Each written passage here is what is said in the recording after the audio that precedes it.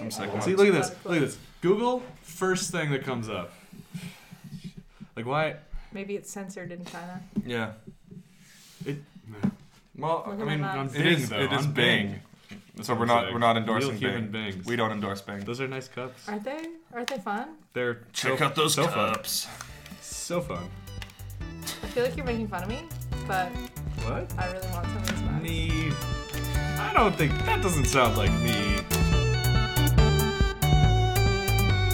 Hey guys, we are finally back, and this time we are talking about the new-ish movie, Ghost in the Shell. This is a Real Human Bings episode after all, so this synopsis of it will be very rambling with very little backstory and a lot of tangents. Also, there's a spoiler alert on this one too, if you haven't seen it yet. You might have seen it though, it's been out for a while, I don't know if it's in theaters anymore. One of the reasons we review these movies so much later than they come out in the US, besides me just being really lazy and not editing them, is that they actually just come out here later in China. I'm guessing you guys have probably seen it, but if not, then just spoiler alert. If none of that sounds interesting to you at all, just skip ahead about 30 minutes for a conversation about social media and its impact on youth in China. If not, if you're still in for that, this Real Human Being conversation, then onward.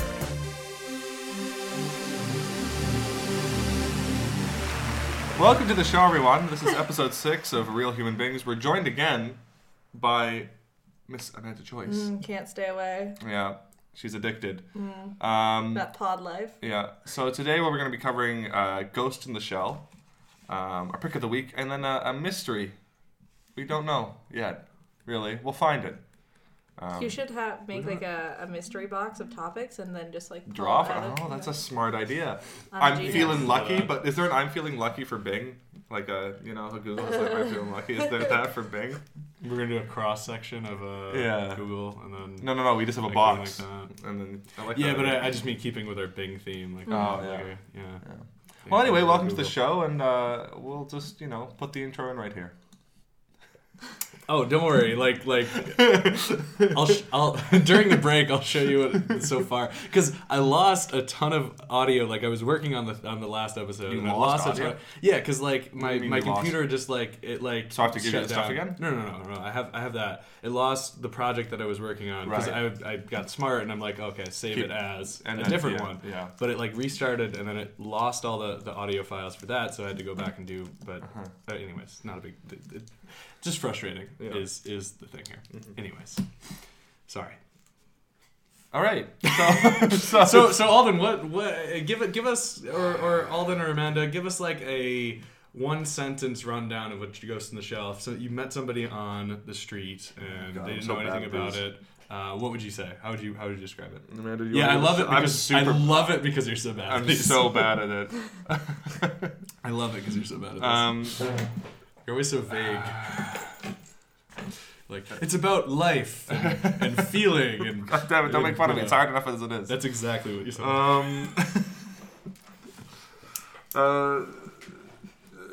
Cybernetic Scarlett Johansson runs around in a pretty place, but nothing much happens. That's actually pretty good. Yeah. Well, what about you, Amanda? No, I feel like that's pretty on point. Yeah. So we saw Ghost in the Shell last night.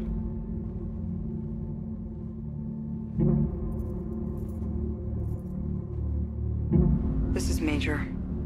I'm on site.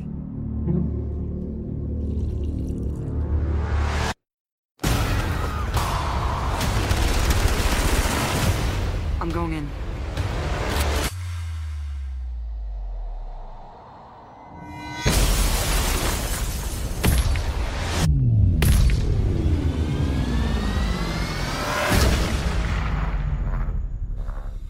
You are the first of your kind, but you're not invulnerable.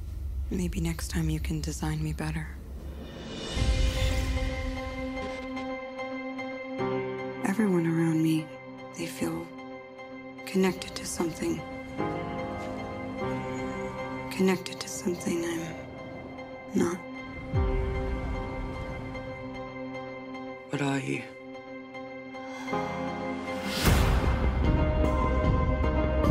You were dying. We saved you. And now you save others.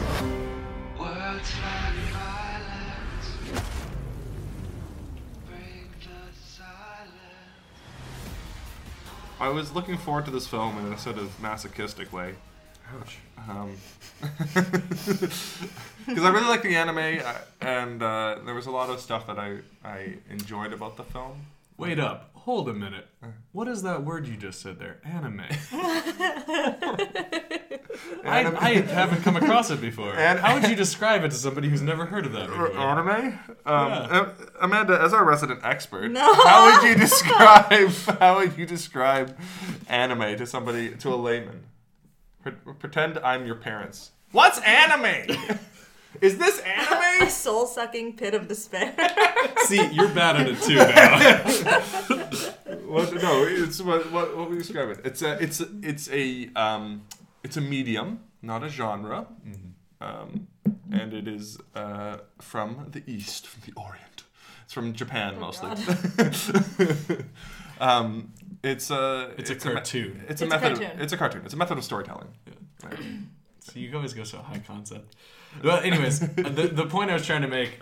So it's an anime beforehand, right? Yes, and there's a manga before that. I've never watched any of the anime. I've never done any of that. So Amanda, you've watched parts. I've watched some of it, but it was a long time ago. Like I would actually like to go back and rewatch it now that I have seen the film, just because it has been so long since I've seen it. And Alden. Really? How much have you watched of it? All of it. I've watched SAG and the various series, and then the movies. I think which of there are 3 or 4. The first movie is the best. I would say 95 release, very good. Music's fantastic, and the animation is very, very high quality. And there's just a lot of really. It's got a very. I mean, it comes from the whole cyberpunk genre that was started in the 80s. The sort of idea of how does technology intersect with people, and how do we work with it? And I mean, that's a lot on our minds. What? Oh, nothing. I just have that Stick song, Mr. Roboto. That would have been a poor choice for music in that film. I wish. So you've always said cyberpunk is like a blend of high tech and low class. High tech, low life. Yeah. I love that description. Yeah, it's you can definitely. That was actually to start off about the movie. That was one thing that I really liked about it. Mm-hmm. It felt like China. It felt. You should have looked it up. I meant to look it up. Yeah. Where was it filmed? I thought it was Shanghai. I think it's Hong Kong. Well, you think it's Hong Kong? All right, let's bing it. Let's bing it. We're gonna bing it. But in general, wherever it was filmed, it did feel like this feels like a place. Yeah, this feels like a city. And it's filled with these neon holograms and this twisting, winding streets and just random meat sellers. Shot in Hong Kong and New Zealand. Oh. Good call. Yeah. New Zealand. What scene would that be in? Maybe just the green screen stuff. So just because you're the complete outsider to this whole thing, I want to hear your rating on it. I want to hear out of 10. Mm-hmm. And I want to hear 2 positives and 2 negatives. Make me a sandwich. What's the bread? The bread positives, yeah. Okay. So yeah, overall, I gave it. Personally, I would say a 6 out of 10. Mm-hmm. I was thinking about this last night, so if I start off with my notes. one positive. Jesus. Oh yeah. Look at that. I wrote them all down. Look at how prepared he is. My one positive is the fact that, like I mentioned before, I think I liked the overall look. Mm-hmm. It was very bright. That was one thing that I noticed, and I actually that's not a slam. I love that because I could imagine a different movie like this, or it's all at nighttime. And it's all really dark. You see Zack Snyder's stuff for Justice League, and it's all super muted. It looks awful. Mm-hmm. I don't know. I like that you could be able to see that, and maybe that's a throwback to the anime a little bit, because the use of colors too is really cool. I like that. The whole fact that the medical team are they're wearing scrubs but blood colored ones. Yeah. It's really kind of creepy and off-setting. The thing that I think was the biggest disappointment, and you guys can come to this, I came to my own conclusion about it, is the ending, really. And the big kind of reveal, but not really reveal at the end, was that the real bad guy, quote unquote, like the real bad guy who's like pulling the strings, who is not a surprise to anybody that he's the bad guy, because he's this greedy, corporate businessman working for the Hanka company. Yeah. Like he's this guy who keeps on saying like, we gotta, get this, terrorist. So the how the movie begins is there's this guy who's murdering all these scientists, and so the Major, who is the main character, Scarlett Johansson's character, she's this blend of real human brain with robot parts. Yeah. She and the other guys of the Section 9 are trying to investigate, these murders, and that part's great because it's a classic thing of movie making is the fact that there need to be stakes. Yeah. And the good guys always have to be reacting to the bad guys to create this sense of like urgency, futility, and like hopelessness. And that's done really well, I thought, because it really does feel like is his name Kuzo? Which guy? The bad guy? Yeah. Something like that. Oh, Kuze, yeah. Kuze is the original guy who's killing all these scientists, and he always seems like he's one step ahead of the Section 9, the good guys. As soon as the kind of reveal has happened, and it's like Kuze is like shown to be kind of sympathetic, which again you kind of saw coming. As soon as it switched to the Hanka guy, the businessman, it was kind of like, well, this isn't.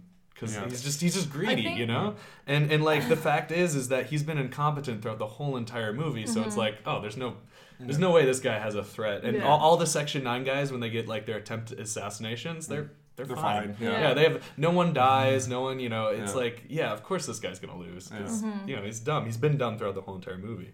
Anyways, I've talked a lot. So, no, I was just gonna say, talking about Section 9. I think maybe we might have lost out a little bit. One unexpected problem that we ran into is the head of Section 9, who speaks only Japanese in the film. So he was hilarious. God damn it, Jacob. So where at home it would have been subtitled in English, we only got the Chinese subtitles. So every time he had lines, me and Amanda were cackling because Amanda was making up lines the whole time, and she would just lean over and whisper them to me, and I couldn't even concentrate. But I think maybe we might have missed out on some stuff. We went with a few other people, another person named Amanda. Amanda's not talking. Like she's Double not, Amanda, she doesn't, Team Amanda, as our students say. Yeah. That's what they call us. It's funny because I was doing the exact same thing to Alden, and oh my god, Alden, did you think it was hilarious? No, but it was this thing here. Okay, but see, there's context here is that the guy who plays whatever his name is, I'm blanking on the name, the chief, he is a famous comedian in Japan. Like he's he's called Beat Takeshi, very famous, like one of the old fathers of it. And the great story is he looks very serious, like he's a very serious looking man. He looks really intense, really intimidating.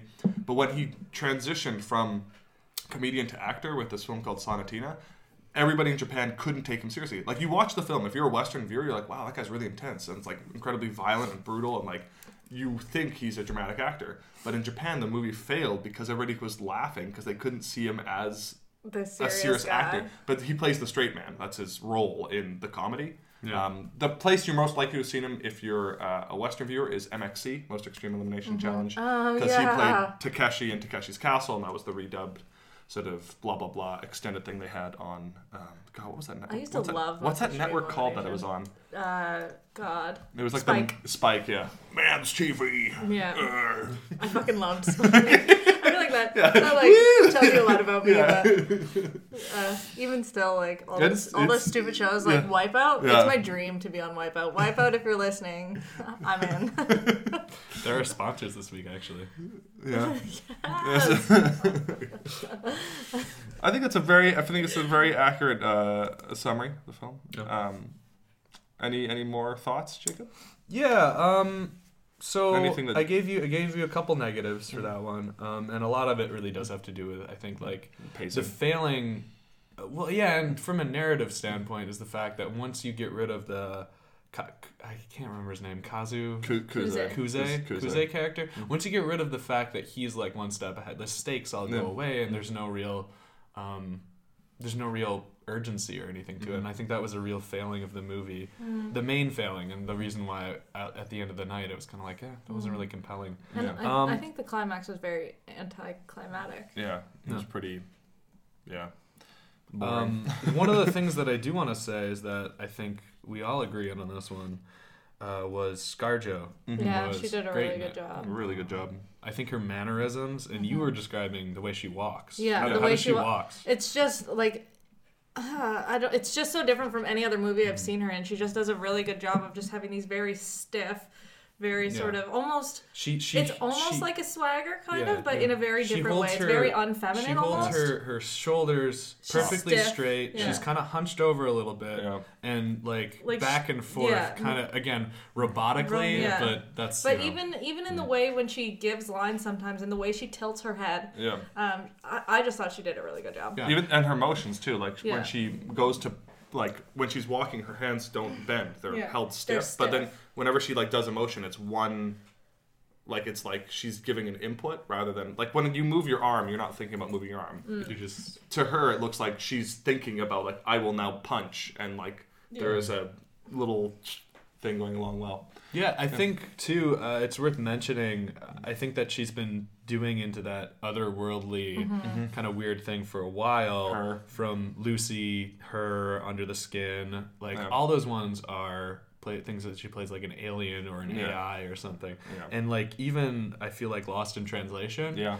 She still taps into this kind of cold, kind of isolated, emotionless kind of in a way. World? Was she in that? No, it's a different actress. Anyway, I think she's great though. Yeah. And I don't know. And I know Marvel pay her more money. Yeah. And so many people were, and I guess like I can understand the argument, like the whole whitewashing thing, and I was going to say we should touch on that. Yeah. So many people were boycotting the movie and things like that, but I think that it's missing the point of the film.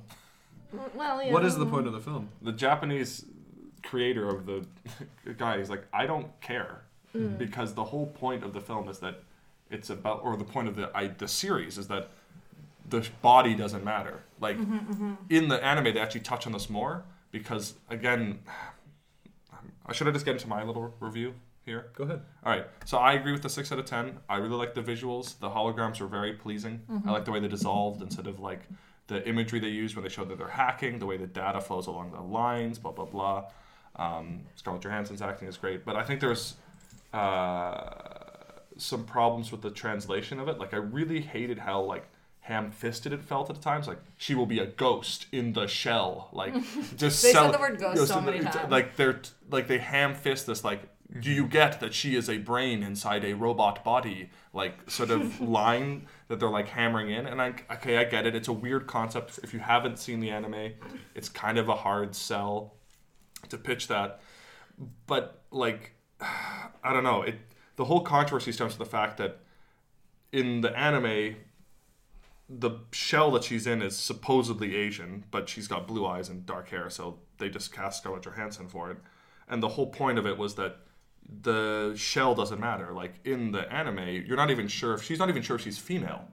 She doesn't even know if she's female or not. She just picked the shell of the Major because it was the one that was most aesthetically pleasing to her. But she could be quote unquote male, or she could have been male in her previous life.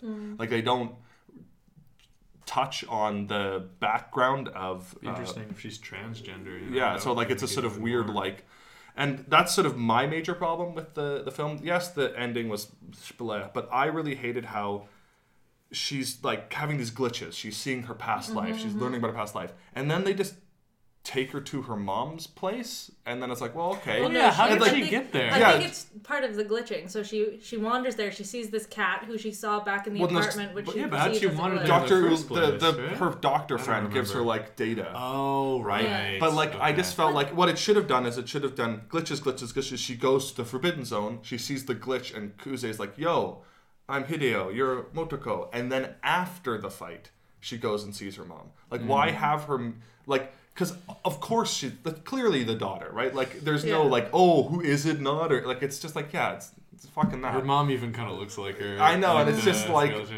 yeah, I was gonna say that's a very literal reading of Joseph Campbell's hero monomyth, where it's the meeting of the mothers, like in the second act or whatever, or the third or whatever, I don't know, something like that. But so, like it's really literal.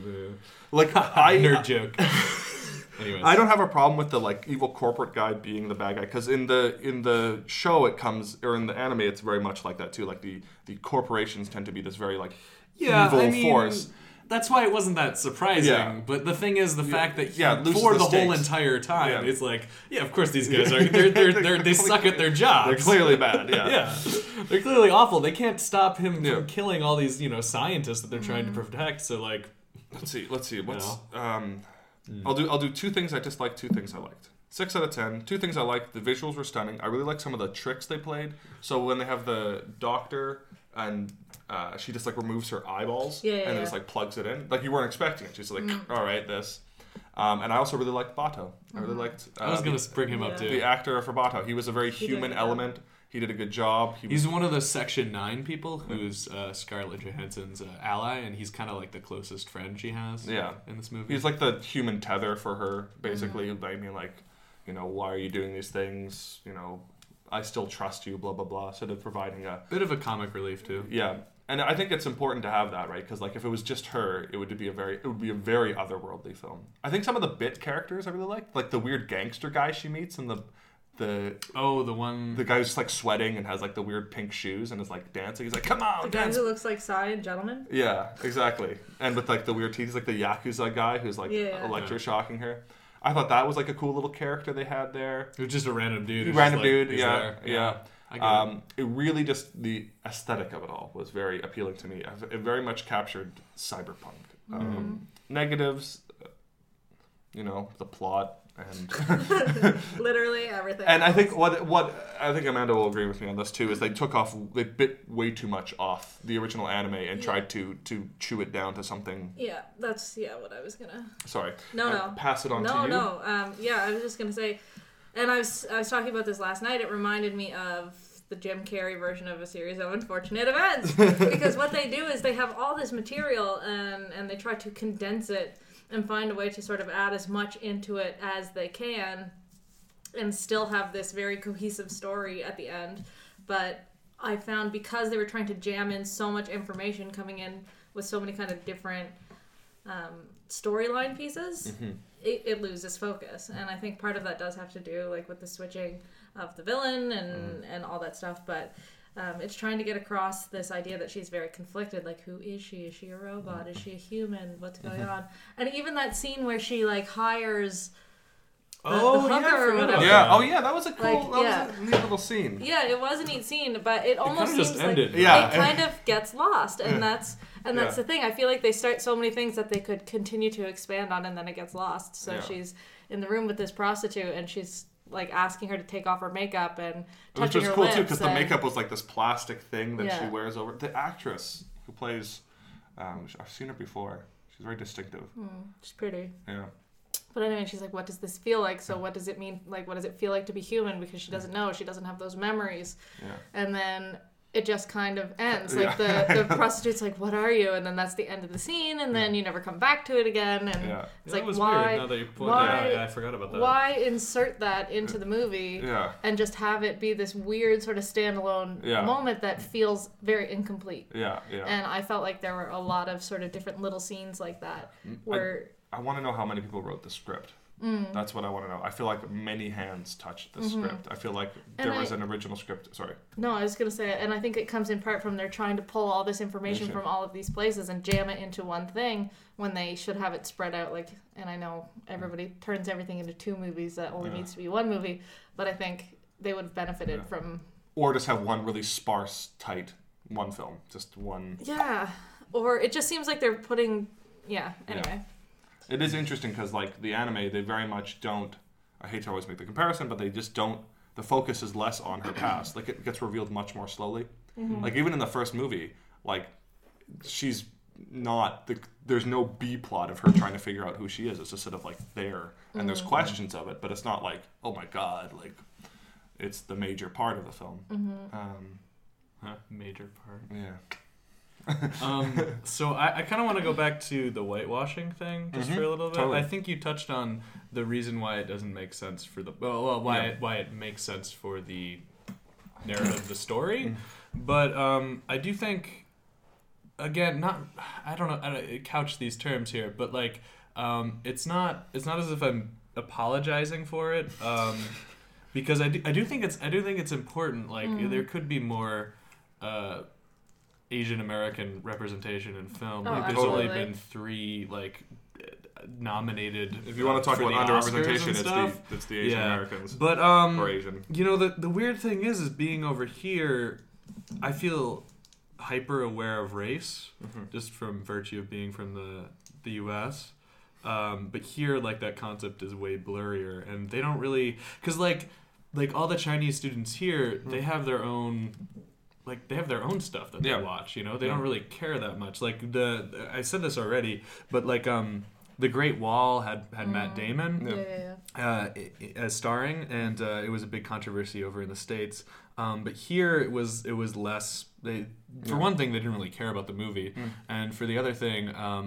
one of my students was telling me, Matt Damon's huge over here. Like, they love him. So it makes sense that they would cast this guy as character because they just like him as an actor. Yeah. Well, I mean, one of my students, I asked him, like, what do you think about this? And he's like, it doesn't matter. That's the point of the film. The Ghost in the Shell. The whole point of the film Ghost in the Shell is that it's a shell. Like, if you're angry about it, you're kind of missing the point of the film. But I don't. That was his opinion. Like I get that. I mean, it's complicated, right? Which is a lame conclusion to come to. But yeah, I mean, the creators come down on the side of like, I think she did a good job. Like the creator was like, I watched the film. Scarlett did a good job. You know, like I have no problems with that. I mean, honestly, if she is, if the acting had been weaker on her part, the film would have really sucked. Yeah. Would have been even worse. It would have been bad. It would have been a bad I film. will say, like, Scarlett Johansson is, like, one of the... Maybe this is also kind of a shame, too. She's one of the biggest names that you could do a movie like this with. Yes. I mean, she's great and all that, but, like, again, it's kind of sad that that's, like, you know, you have to be Scarlett Johansson in order to helm a sci-fi movie with a woman lead, right? You know, you need someone like her. Are there any? I don't know, or maybe that's a positive thing. I don't know. I mean, like the Resident Evil and like the Underworld series, like those are kind of schlocky, but I mean they're led by Kate Beckinsale and Milla Jovovich. So I mean, like those are an example, but like this is more high concept. I think for sure, definitely not as schlocky. Yeah. I mean, Jennifer Lawrence had that recent film with Chris Pratt, but I don't. Passengers was. I never saw that. Oh my god, I could get into a whole thing about that. Was it bad? It was far off, but he wakes her up after what? Because he wakes up on this like Titanic, pretty much, where everybody's in cryo sleep, and he like sees her sleeping, and then he's like, "Oh, she's so beautiful," and then he wakes her up. It's like a super selfish, like rapey thing to do. Yeah. And then when she finally figures it out, she's like, "Geez, why would you do that? You destroyed my life just because now I'm just gonna be stuck with you." But as soon as he gets injured, she's like, "Oh no, I am in love with you." Oh, okay. But it's just that, it was really controversial that way. I would rightly so. Yeah. I mean, and Jennifer Lawrence also, you know, you make her a good thing though. She was Hunger Games. That's where she made her mark. Yeah, that's true. You know. Yeah. But I think part of the, like, when we're talking about the whitewashing stuff, like, not a lot of the controversy. Obviously, there's so much underrepresentation. Yeah. In big Hollywood films, but also this is a movie that is based on an anime. It already had a very big fan base. Yeah. Who already had very set ideas. Yeah. Yeah. Yeah. So. But I mean, it's interesting that like a lot of the, at least in my readings, a lot of the criticism just comes from the West. Like the fans in the East are like, okay, cool, Scarlett Johansson. Yeah, again, and like in the anime, it's also unclear of like the race. Like Bato, he has these like cybernetic eyes, so you're like actually not sure what race he is because as everyone knows, your race comes from your eyes. Well, it's one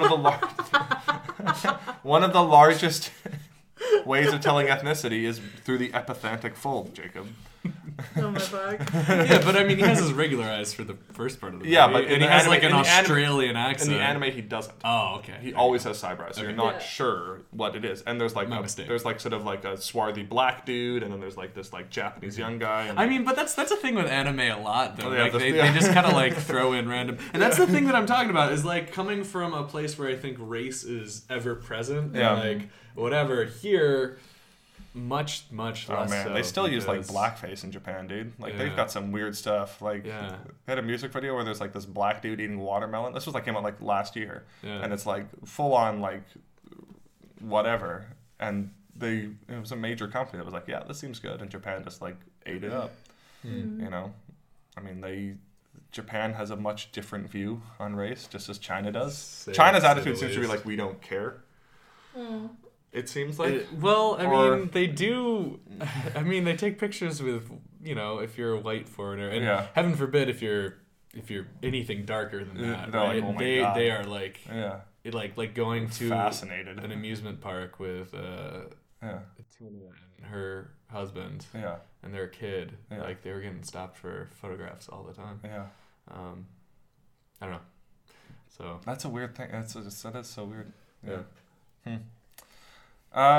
Yeah. So Ghost in the Shell. It's a pretty good film.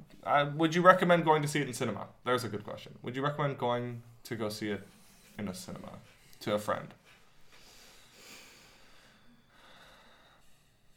No. I mean, if I have a friend who really likes to go see movies, like I don't regret going to see it. Yeah. I don't regret spending the money to go to see the movie.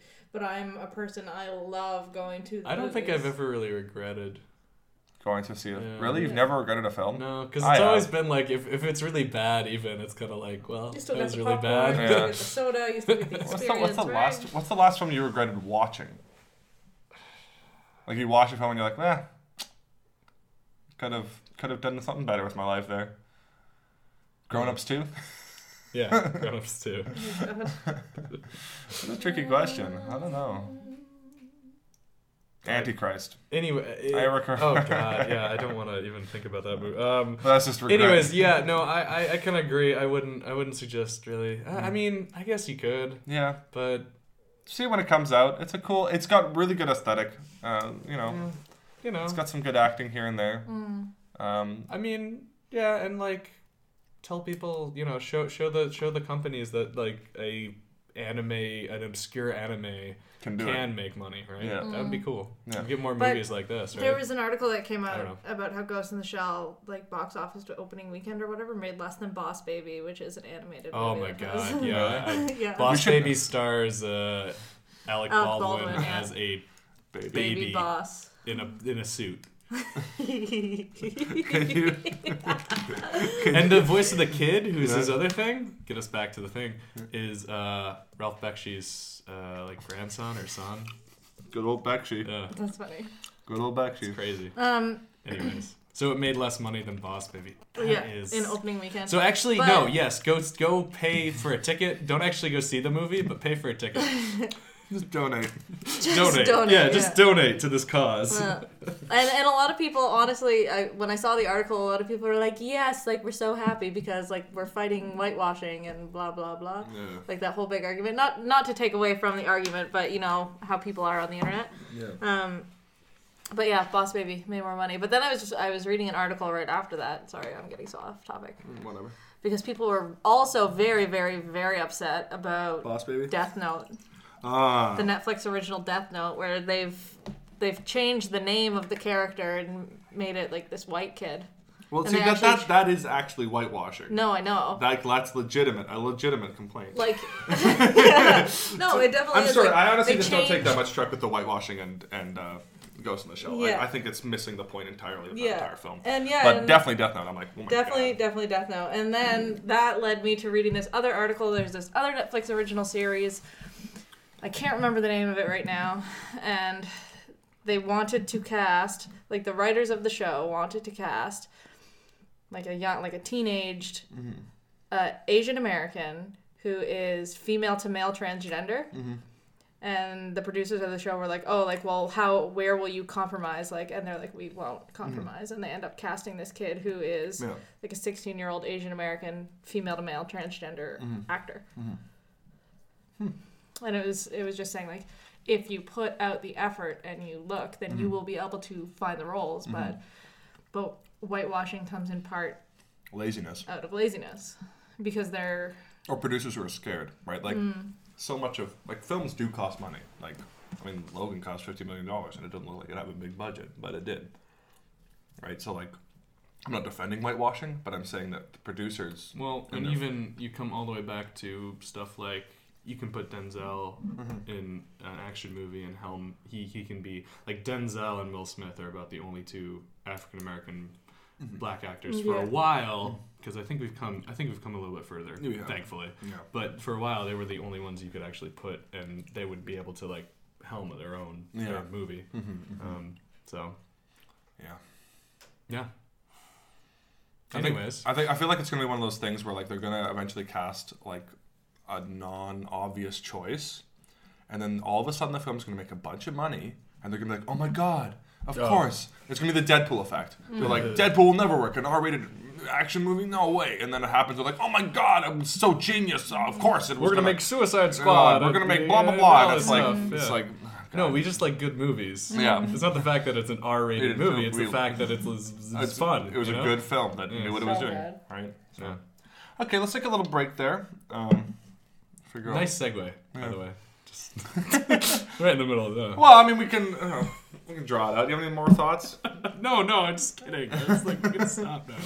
But I just thought it was a great way of you. Yeah. Anyways, we're gonna hear from our sponsor. Wipeout. Wipeout. Hear from our sponsor, Wipeout. Come to what is Wipeout?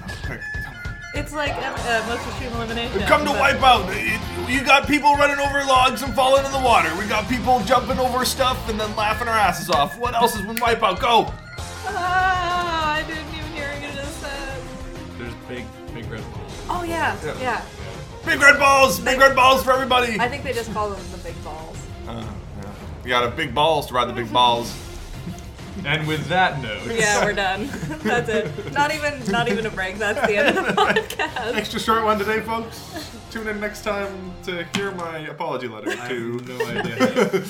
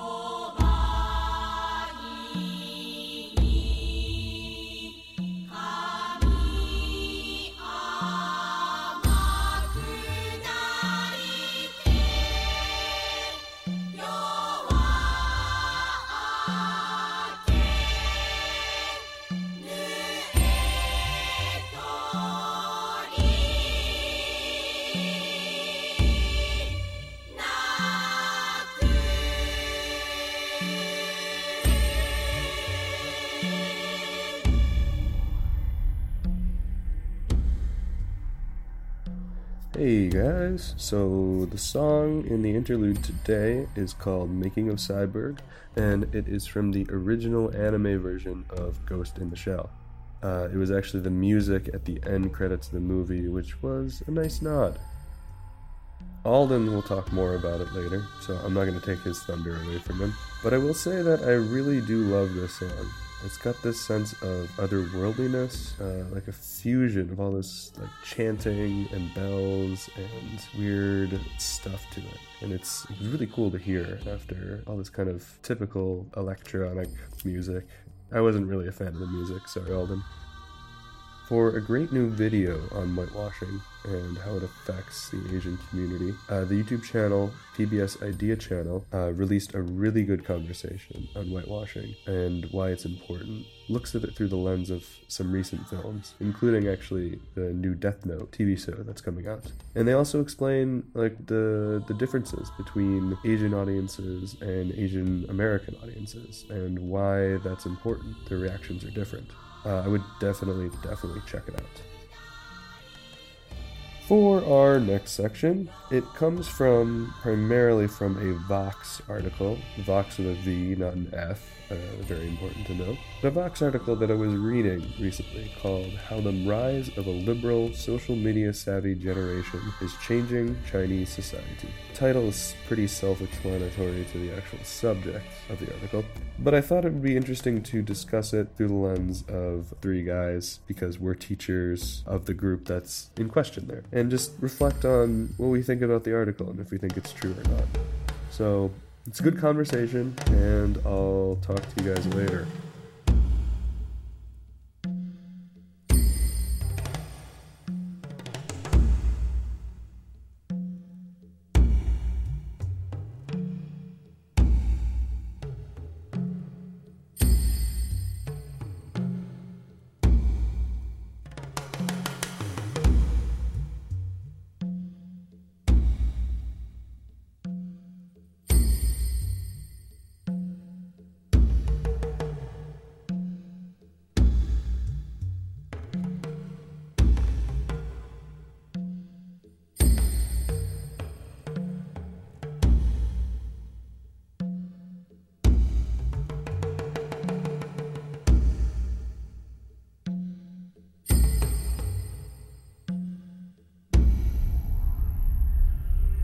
But Jacob, you had an interesting article that you sent to us, sort of talking about China, and why don't you explain it to the fine folks back at home? Sure. Yeah, the article's name, which I'm Amanda's slowly trucking reading, through. I'm reading the last is something I don't know. I can't remember the exact thing off the top of my head, but here, let me look it's it up. because I don't have my phone. Yeah. It's a Vox.com article. Link to it in the footnotes. It's very interesting, at least from my perspective when I saw it pop up. It's something like how the rise of a liberal, social media savvy generation is changing Chinese society. Vox.com. So the title kind of says a lot about what it's saying there, and it's pointing out this generational change between kind of the old generation and the newer generation. Mm-hmm. And it starts off with specifically one of the things that I kind of like chuckled to myself. It starts off with this 28-year-old musician in Beijing who chose his English name to be Lucifer because he wanted it to be quote unquote different. And I was just thinking, like, we have a lot of students here who have Sasuke. Different names, Sasuke, right? Yeah. Sasuke. Yeah. What's your weirdest English name that you've gotten? I have McCree.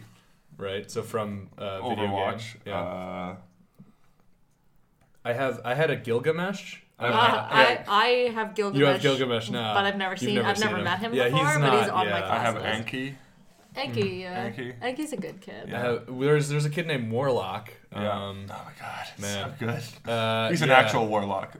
Picture Doctor Strange. Yeah, I mean, there was a student named Mick Missile. Right. I remember this one. So like again, you got some good ones. But so the other part of this is the fact that Xi Jinping, who's the Chinese president, Xi Daddy, which some people call him, he's been kind of rolling back a lot of these reforms that have come out in the last during the 2000s, and it's become more of a totalitarian kind of more like top down type of thing. Whereas again, if you go back to the younger generation, they're much different. They're much more exposed. They're clicked in, yeah, but they're not necessarily like the thing that they point out is that the younger generation would be socially more liberal, but in terms of politics, they don't really care. Yeah, or they are actually quite conservative. Yeah, in terms of their internal politics, almost libertarian. Yeah, and that's something that I actually was thinking about because I did a debate with them. We watched Super Size Me, which is itself kind of a controversial documentary. It's also from a long time ago, but it asked the question like, who's to blame? Who's responsible? Is it the corporations or is it personal choice of people who are making themselves unhealthy? And I posed that as a question to them, and overwhelmingly, the majority of them said it's a personal choice, and the people who are, it's not McDonald's responsibility, which is interesting because I wouldn't expect that from a quote unquote, communist. Yeah. And I agree with you. You say libertarian. That's very true, at least in the U.S. sense of a libertarian, of like this kind of hands-off. Economic freewheeling, make money. Like they all want to be succeed businessmen. Right? Succeed businessmen. I hate asking them. Because I want to be in business. I want to make money. And you're like, what? I have a kid. He's always just like, yeah, I'm going to be the boss. I'm like, the boss of what? He's like, I don't know. I'm just going to be the boss. I'm like, all right, Jim. There was one kid who said, I can't remember, it was a story I heard. He was like, there's grad transitions, and he wrote, I'm going to work 2 hours a day, 3 days a week. I'm going to have 2 wives. And I'm going to make more than 6 figures a year. And the grad transition person was like, how do you think that's possible? Yeah. What job do you do? He's like, I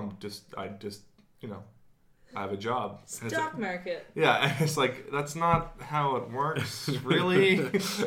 I mean, you could probably get that, but yeah.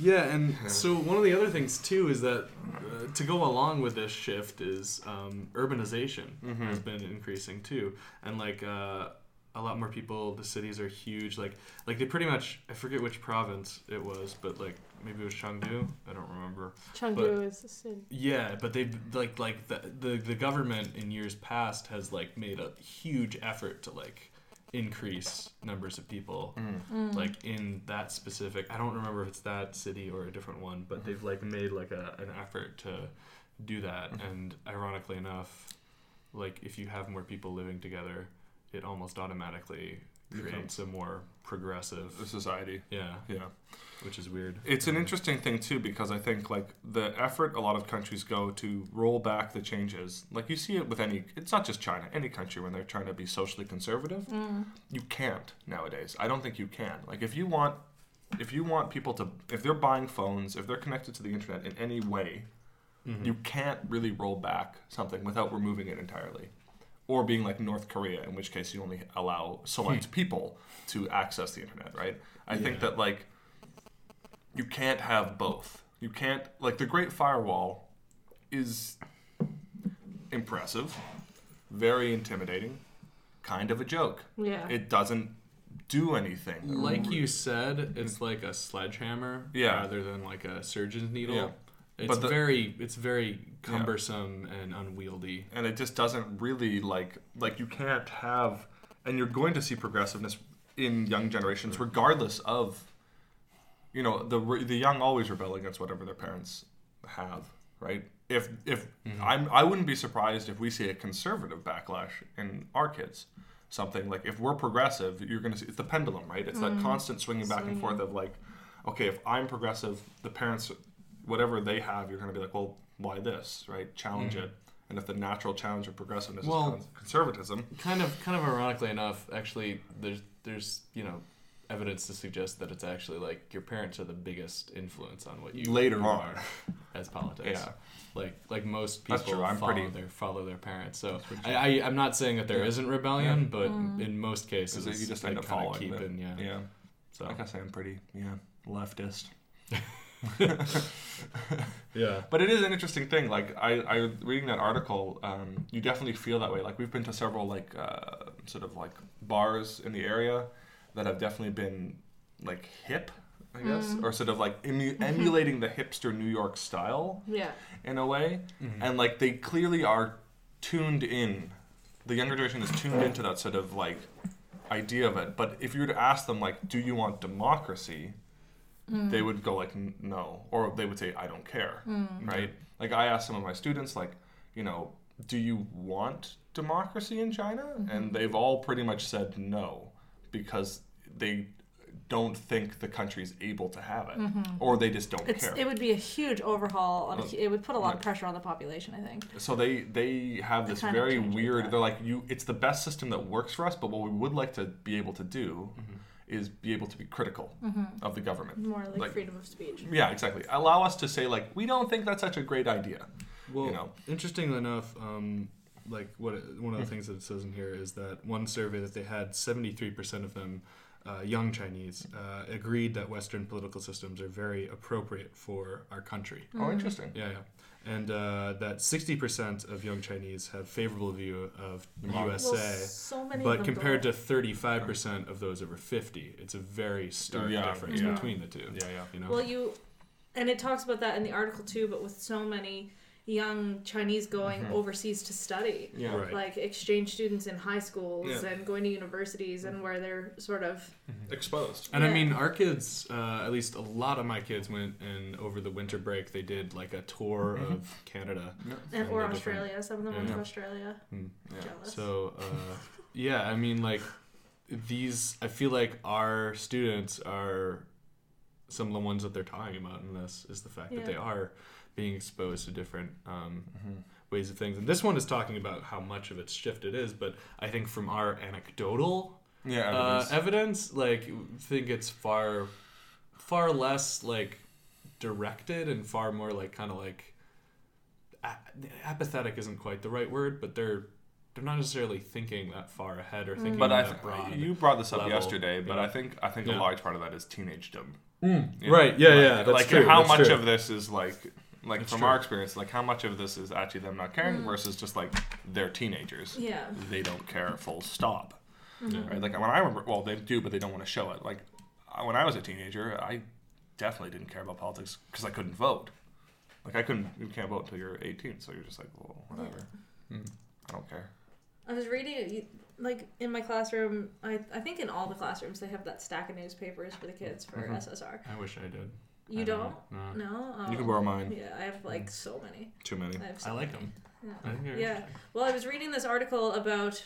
So they are newspapers which have like English, but also the Chinese translation with them too. And so we have something during homeroom where they're supposed to read, which never really goes over very well. But those are just there. Time. Yeah, those are there to like be. For us.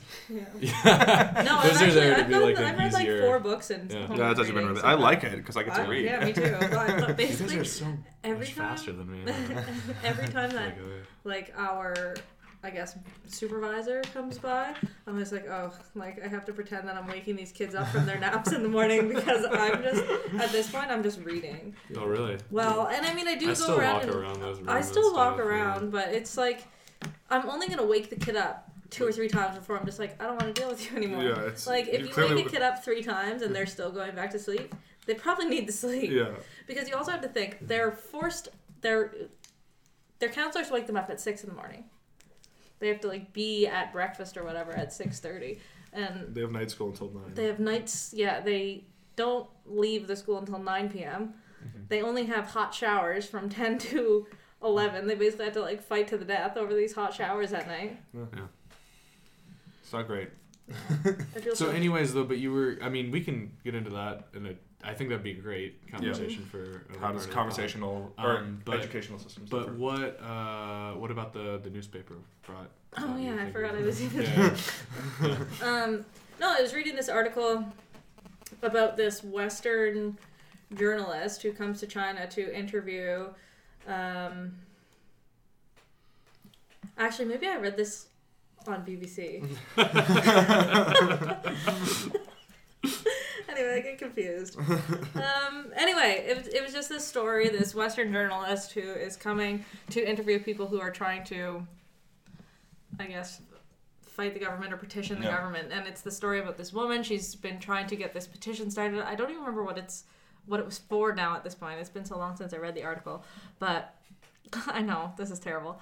But the story is just he gets to this village, and when he gets there, there's like backlash against him being there. Like he gets like someone who lives like in this very rural community, like they're yelling at him. Someone takes his camera and breaks it, and they're like, "You have to leave, you have to leave." And they stop the woman from leaving to go petition the government or something like that, and it's just like this pushback against people who are sort of seen as these dissidents who are trying to cause trouble for the government, and how they get silenced.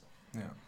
And you don't hear those stories. Like that's not reported ever in Chinese news. I mean, I was gonna say I had one that I brought in the U.S. embassy, Chinese embassy in New York City. They have these just magazines. They're really interesting that are all about touch on Chinese news. But one of them was all about this. It wasn't really a riot. I guess it was a protest, but not really necessarily like a politically noted. It was these people who were complaining about the rise in rent. And these poor, I think it was in Shenyang actually. Oh really? Yeah. And it was a village outside of it.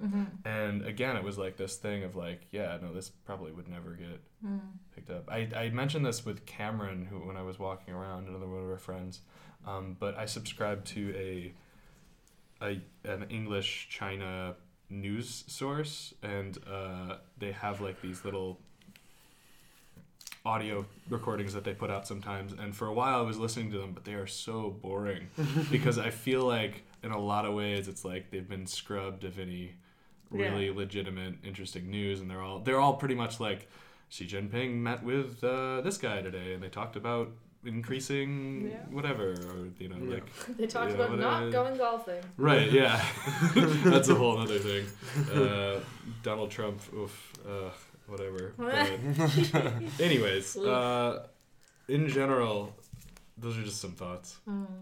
Take of them what you will, dear viewer, listener, not viewer, dear subscriber. For just $5 a month, though, you can see a live video feed of all of us while we do this. So, and for just $5 a month, you support our show, and you can get the benefit of seeing the weird faces that Alden makes, which are very strange. And then for $10 more, it's just a close-up of my eye. It's just that. You really want to see eye to eye with me on a lot of subjects. Oh, no. You found the line. You found it.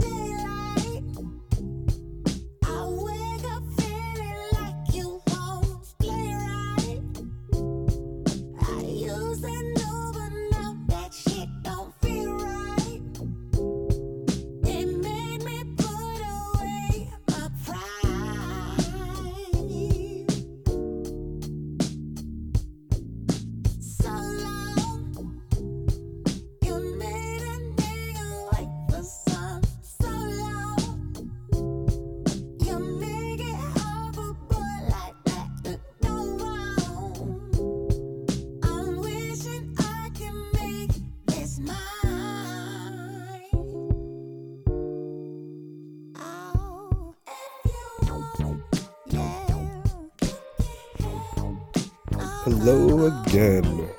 The music right now is Redbone by my favorite artist ever, Childish Gambino. His newest album is like such a departure from anything that he's ever done previously, but it's amazing and I love it, and the song is so good. So weirdly enough, I mentioned an English language news source at the end of that last section. It's like China News, China News, CRI. CRI is somewhere in there. Anyways, it's not really bad. Some segments are actually really interesting, but they're more of kind of shallow thing. Recently though, I found something much more what I was looking for in terms of news sites. It's an internet site called Sixth Tone, and it is very much in the style of like a Vice News, millennial, kind of embedded type news site. It has articles that actually ask questions of China that the US asks of itself. And what does that actually mean? Well, an example of this is one of the titles of the articles that I read was, Does China Have a Homophobia Problem? And it really goes in depth and considers these problems and uses the vocabulary that I'm used to using when I read things at home. So that was really cool to see, and I would definitely suggest giving that a try. Again, the website is called sixthtone.com. By the way, sorry about the audio quality of these interludes. I know they're not as good as the other stuff. I'm trying to get that figured out. I'm doing it on my phone right now. Ironically enough, the microphone that I talk about in the Pick of the Week section, I still can't figure it out. It's got this weird echo thing going on whenever I actually try and record anything. I'm not exactly sure how to fix it either, so oh well. Nothing else to add? Stay beautiful, everybody, and on to the picks of the week.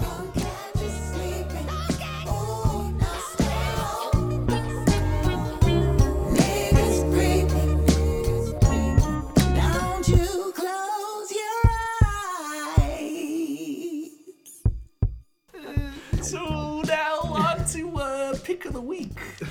I like how you adjusted the glasses. So we're already in position. Again, for podcast. $5 a month, you can actually You see can me watch- adjust my glasses. Yeah. Oh yeah. In live Anyways. time.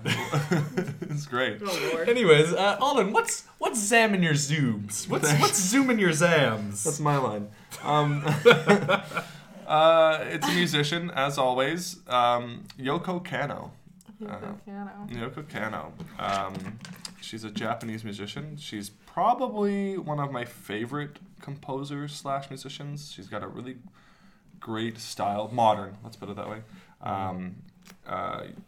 Kanno. Is their last name there?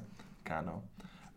And she wrote the music for Cowboy Bebop with the seatbelts. Oh, okay. And she also wrote the music for Ghost in the Shell. Not the movie, but the anime. So that was another thing that I sort of glossed over in Ghost in the Shell. The music I really liked. I forgot about that. Yeah, I forgot about it too. The music I really liked. Very sort of like, electronic, synthy, Tron-ish sort of don't music, which I really like. But at the end, they played one of the songs from the anime. And Yoko Kanno created the music for it the first time around in '95, and it was just a masterpiece in terms of sort of creating like a sense of like otherworldliness / like futuristic. It's like this weird melding between like traditional Japanese music with like other weird, elements, like, yelling in it. Yeah, too, it's sort of like low paced drums and like it's got some really cool stuff. Her work on Cowboy Bebop was phenomenal.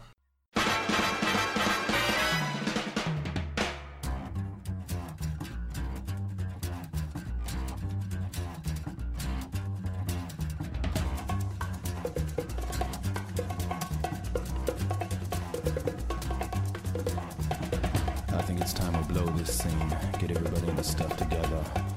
Okay, 3, 2, 1, let's jam.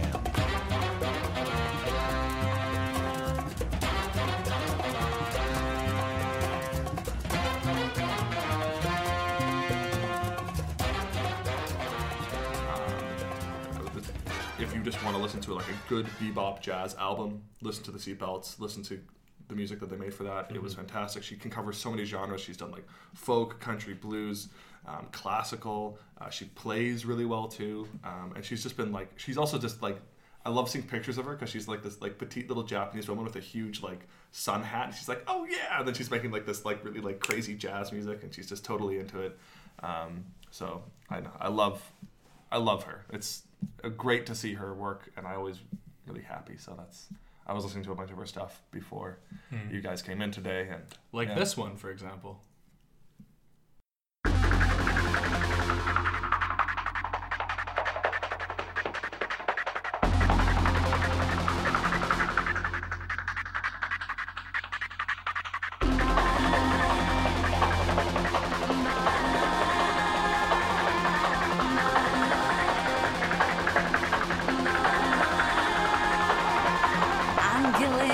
Демоны кружили надо мной, рассекали тернии Млечные пути, не зная счастья только тот, кто его снова понять не смог.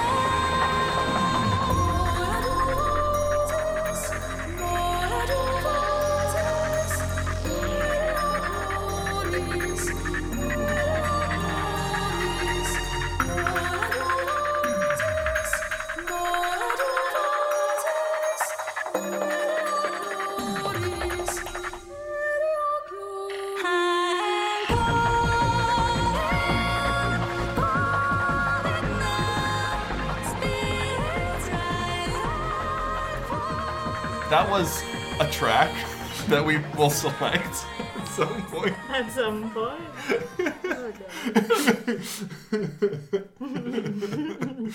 So yeah, that's it. I'm done. I have nothing more to say. It was purely positive. No faults. Oh, that's so nice. Yeah, for once. It was just really good. The music's a really strong part of any enjoyment that I have. Like Arrival, the music was really important. So for me, to have good music is a sign that they care, not just about the visuals. Mm-hmm. So Amanda? So I am really excited about the next episode of Riverdale that is coming out. So yeah, Riverdale. I guess we'll have to do a review next pod. Of Riverdale? Yeah. Yeah, we can. Have you guys been watching? I watched the first episode. That's right. That's all. Well, I have the other ones if you want to watch them. The next one comes out today, so I'm gonna watch that tomorrow. And what's Riverdale about? To give us a little bit of a preview before synopsis the next episode. Oh dear. So Riverdale is sort of like a not reimagining. Would you call it I call it a reimagining of the Archie comics? So all your fave characters are in there. You got Archie, Jughead, Veronica, Betty. Mm-hmm. Reggie is in there, but he's a very, very minor character at this point. You don't see him that often. He's just Asian, isn't he? Yeah. I mean, we just talked a lot about that. I like how you whispered it though. Like, is he Asian? is that an Asian man? Is this Asian washing? I just.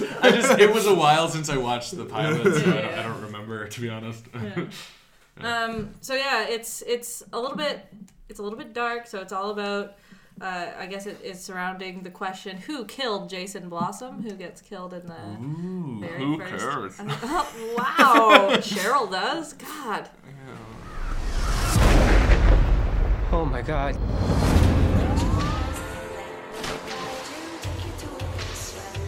Every corpse has a tale to tell, and this one has the touch of evil. Archie, our kid is dead. I saw you guys. How you feel about me? Is it real? I'm asking you right now if you love me. Who are you lying to? I'm breakfast at Tiffany's, but this place is strictly in cold blood. This should be fun. Did you and Donnie Darko kill him together? Nothing this bad was ever supposed to happen here. Maybe there's another side to the story. There's a possibility Jason's murderer will soon be in this room. This whole car is a crime scene. No fingerprints. You're a little more dangerous than you look.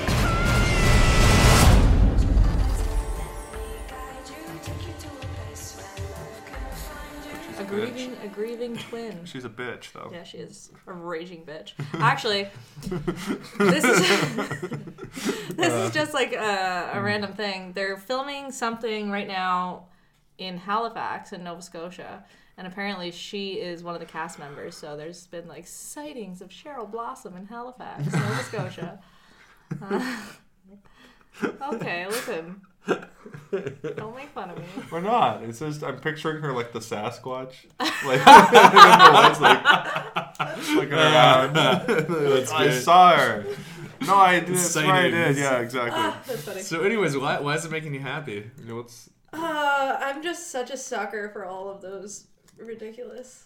Because it's sort of like Degrassi ramped up to like 12, right? It's Degrassi meets Twin Peaks. Degrassi meets Twin Peaks. So I never actually watched Degrassi ever. So. Or, I don't know, Dawson's Creek, something like that. No? Really? One Tree Hill? Or is it Three Tree Hill? I can't remember. I didn't watch that one. That's an American thing. Yeah, no, I never watched. Anyway, I was too busy watching Beyblade and Sailor Moon. So yeah, I never watched any of those shows really growing up. But you like it. So I'm watching them now. Yeah, catching up.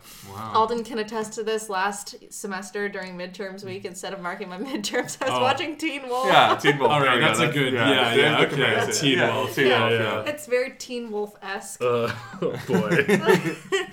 There are some interesting choices. Like Veronica and Betty are like best pals, which sort of. Yeah. Sort of. No, they are best pals.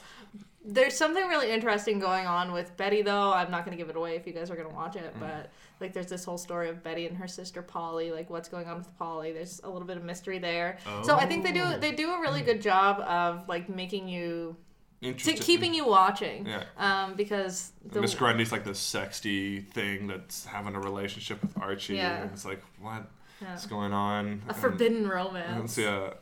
Archie's like good. Archie's like super ripped, which kind of bothers me. He's like just this huge dude, and I'm like, what the fuck? Because I like the comics because they're so like Americana, and Archie's like this like dweebish sort of like bumbling who you can't help but like, even though he's a complete asshole in the comics. Because why wouldn't you pick Betty? Best girl, obviously. But Veronica in this sort of reimagining is much less evil. Yeah, she's nice. a much better character, I think. Yeah. I like Veronica a lot. And Miss Lodge is pretty cool too, right? Is she used or she's just a minor? No, yeah, she's a good character too. There's some more mystery happening there too, with the husband in jail, the whole kind of Gossip Girl thing you got going on. But would you say it's like a soap opera then, or more closer to like a thriller sort of thing? No, it's definitely not thriller. But it's like, soap opera. You got a little bit of mystery thrown in. Yeah. I don't know. I really like it, but I'm just a sucker for all that dumb stuff. I'm a sucker for reimagining. I'm looking forward to talking about it more next pod. Yes. Once we'll you're really get into it. Once you're caught up. Yeah. All right. Jacob has strong opinions. I'll bring my notes. Yeah, I'm not. I'm keeping them close to the chest. Close to the vest right now. So, but it'll be interesting. Anyway, like I said, I'm just a sucker for all that. Yeah. All that jazz. Jacob? Cool. All right, mine is vaguer. Okay. A vague one. Sense of friendship. Yeah, with you guys. No, that always makes me happy. Me too. It's funny that he thinks I'm friends with them. Aren't we supposed to be the ones who are like wildly insecure about this friendship? Does he really like us? Oh my god! Are we cool enough to hang out with Jacob? The thing He's that's pretty cool. The thing that's making me happy, or I don't know, giving me life, whatever, no, really, like inspiring me, giving me. I get it. I described it to Alden a little bit before too, but like I was struck. This was a couple of weeks ago. I was struck with this like desire. Really, I was walking past these bunch of people who were doing gardening work outside the campus, and like I was struck with this desire to like go up to one of them and ask them like questions about their life and be like, when do you wake up? Like, what do you do? Who are your friends? Who are like what do you think about the world? I really had this desire to get more involved and figure out more about this barrier of culture. And like I have all these really like theories or whatever after studying history and whatnot about culture and stuff like that, and it all came back to me in like this flash of being like, oh yeah, that's the reason why I wanted to come to China, was to examine this and push the boundaries and get to know what people are like, because I feel like a lot of times I feel guilty about pushing my own Western philosophies on them. So anyways, I had this intense desire to start an offshoot podcast, part of the Dark Wolf Media Empire, which is obviously going to come out. We also will have Amanda Joyce's passion projects on there as well, and I think Julie Forrest has something in the cooking for us. And I'm sure I've got something I can and Alden has rants for an hour. Bread talk. But the one, because we talk a lot about how like how impressive technology is and how we can communicate, and I really want to know like a normal like a Germer or like the just to reference, a Germer is a term that we use. Germer in Chinese means brother, or basically like bro. It's like an affectionate term. We use Germers to describe people who are sort of like, I don't know, like the rednecks of China, essentially. It's like the guys who like work in the labor industry. They got like white gumboots, they smoke, and they ride around a motorcycle. And they're like, I want to get inside there because like I have no idea like what they just Germering it up. And I'd like to see like, is technology that good enough that I could like somehow, knowing no Chinese whatsoever. I think you could. I have a voice translation app which is really crappy on my thing. You could write out the questions too, like exactly. And then, but so that's kind of one of the things that I was really inspiring me is like the idea of like, is this even possible?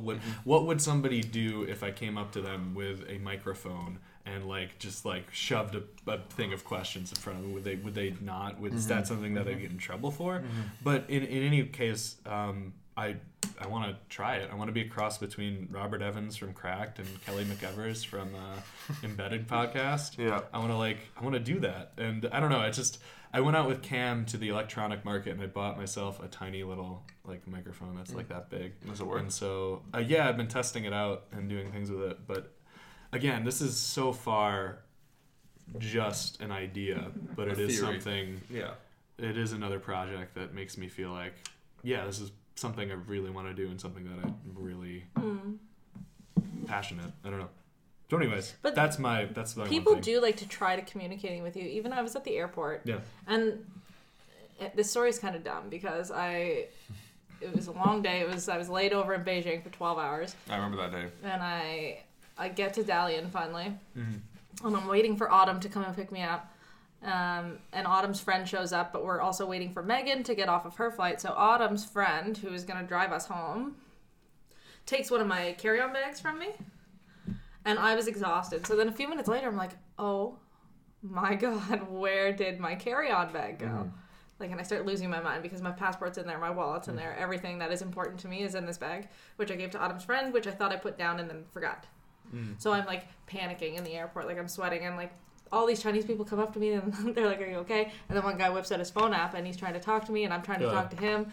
And we're having this conversation with phones. I'm like, I lost my bag. He's like, where did you leave it? But it was really helpful, and I think that it's something that you definitely could do. We were using Google Translate, and that was fine. But they also people. I mean, I've been taking Chinese lessons now for 4 weeks, which is not very long. I don't know that much. Yeah. But even little things, when you try to talk to people, they really, I think they like it. Yeah. Like I don't want to say they appreciate it, but it's better than just saying to them "听不懂," which means I don't understand all the time. Yeah. And making an effort to even talk to people. We were in a cab one time. I forget who I was with actually, but anyway, and we were just it was Sam and I. And we were translating one word at a time and like saying this one Chinese word at this guy who's driving our cab, and he's laughing. And he's talking to us in Chinese, and we're like, oh my God, like, what are we doing? And he goes, you teacher. And we're like, yeah, that's it. But anyway. Same with me too. We were coming back from Beijing, and we got a ride with a taxi guy. He was, through our conversation with him, which was basically a combination of like, he spoke a little bit of English, and I speak a little bit of Chinese. So like through gist and like we figured out that he was a soldier, that he had stayed a soldier for 4 years, and then he bought his own car, and he was a driver in the military, and like there was this whole bunch of other things, and like he was like, I managed to communicate to him that I'm like, I'm a teacher, blah blah blah. It was very cool to like sort of because they're interested in you too. And I'm always stoked when I hear them trying their English. Like we went to the movie the other day, and the woman at the till, she had English, and I started talking in Chinese because I was like, okay, let's figure this out, and she was just like, no, I'm gonna do his English. She said no, and then it just started because she wants to practice her English. Because cool, like because we live in an area where there are actually not a lot of foreigners by and large, except here. Here. But like if we go to city, Kai Fa Chu or anywhere else. There's not a lot. There are people, we'll still get stares. Like I've had people take photos of me on the subway. I'm just a dude. It's like, you do live in an area where they're like, oh man, there's somebody here who can like, and they wanna talk. I think you'd have a lot of success. No, I guess the point being though, like I have this, like I was struck with this desire to document all that stuff. Like I would love to have that, like as a thing, you know, because like, why not? In an effort to understand, you know, more. I don't know. You know, like all this stuff that you guys were talking about, like that would have been cool to have on tape even too. Yeah, you know? Totally. Anyways, so that's my one thing. It's fun. That's my one thing. But well, as always, Jacob, you take the high road and blow us out of the water. What? No, I don't think that's true. The winner of the Best Teachy Award, Jacob Skirmerhorn. You're gonna have to explain that sometime too, though. Yeah, it's a story for another time. As always, thanks for listening in. Make sure to subscribe or check out Spike TV, our latest plot there. Wipeout. I see Amanda Joyce. Someday I will be at Wipeout. Thanks, Wipeout. Hope you're listening. Okay, bye.